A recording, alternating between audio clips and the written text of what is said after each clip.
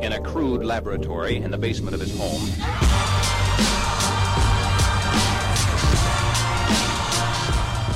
Welcome to the CEO Rater Podcast with your host, John Mayetta. If you like this podcast, leave us a 5-star rating at Apple Podcasts. Check out CEOrater.com. Leave an anonymous review about your company or CEO, or both. Today I wanted to talk about activist investors, which, if you're not familiar with the term, it's an institutional investor who takes a significant position in a company, enough to get a board seat, and then usually demands changes in that company, usually in an effort to drive top-line growth, bottom-line profitability.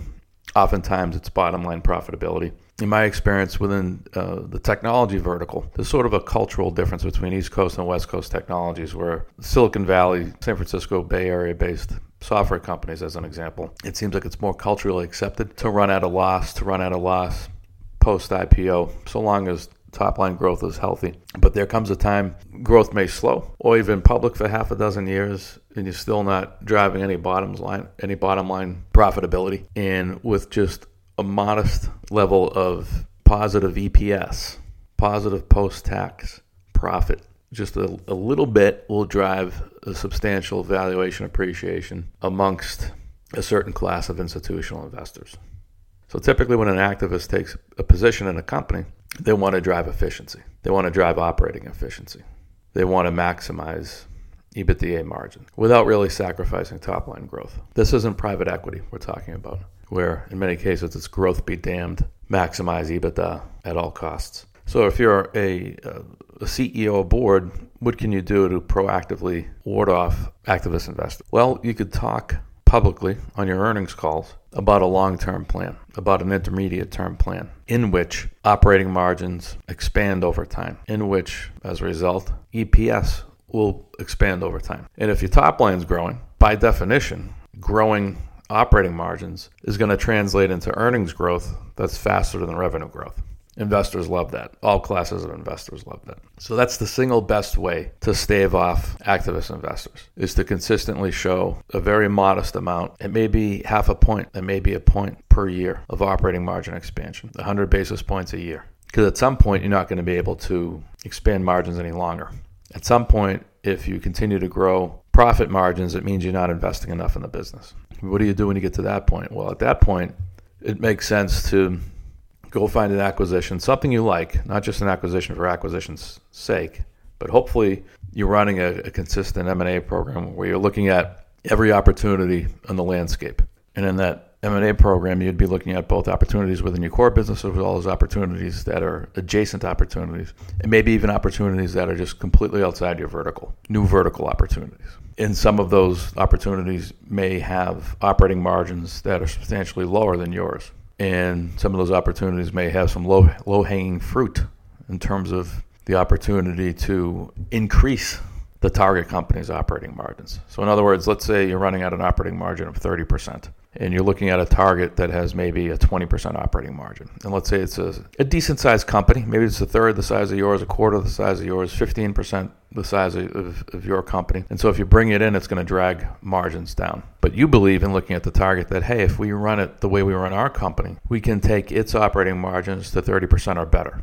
So by doing the deal, not only do you get the benefit of the operational benefit, the products, the customers, the people, so on and so forth, but you get the financial benefit of resetting your margins. So there'll be an initial margin drag when the deal closes. And then post-close, you can then gradually bring those margins up over the time. So you can sort of reset the margin expansion story with investors. So that's one way to be able to tell a margin expansion story in perpetuity, is to continuously reset your margins with acquisitions. Now, I wouldn't advocate doing a bunch of acquisitions at once if they're constantly going to be a drag. So in other words, if you're running at 30, you buy something that drags it down to 27, you start to show a little bit of expansion, you buy something else that drags it down to 27, again at 25, you start to show a little bit of expansion. You know what I mean? You can't keep resetting margins down every 3 or 4 quarters. You've got to show some expansion for a consistent period of time. Let's call it 3, 4, 6 quarters.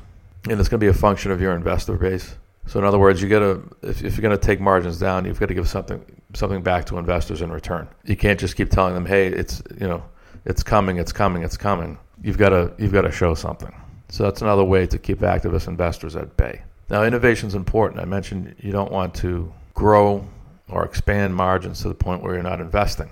Particularly within technology, it's important, obviously, to continuously invest in new product development. And I think what you do there is you tell a story on your earnings call over and over again. So as activists listen and troll around for opportunities, and they come across your company and they hear your story, they're going to leave your company alone.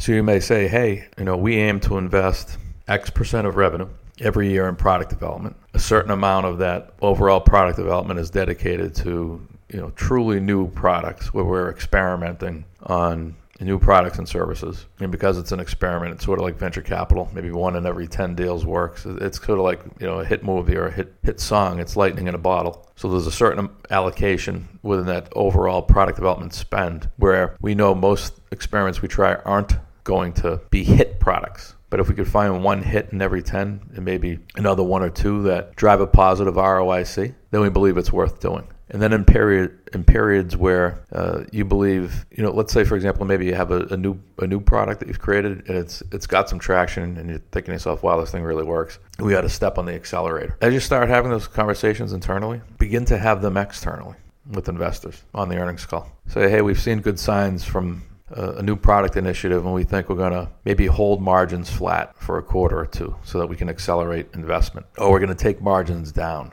for a quarter or 2 so that we can accelerate investment in this new initiative that's gaining traction. And we believe we can, maximize the opportunity if we accelerate our investment for a temporary period. So in other words, be transparent, frame your discussion on earnings call with investors with numbers. Have a quantitative discussion. So defined periods of time, defined dates. So when you're talking about investment or acquisitions or whatever, try to frame the discussion with a defined time period and try to frame the discussion with a defined dollar amount and or a defined margin contribution. In other words, wrap numbers around the discussion. The more transparent, the better. The more quantitative, the better. That's all for now. See you next time.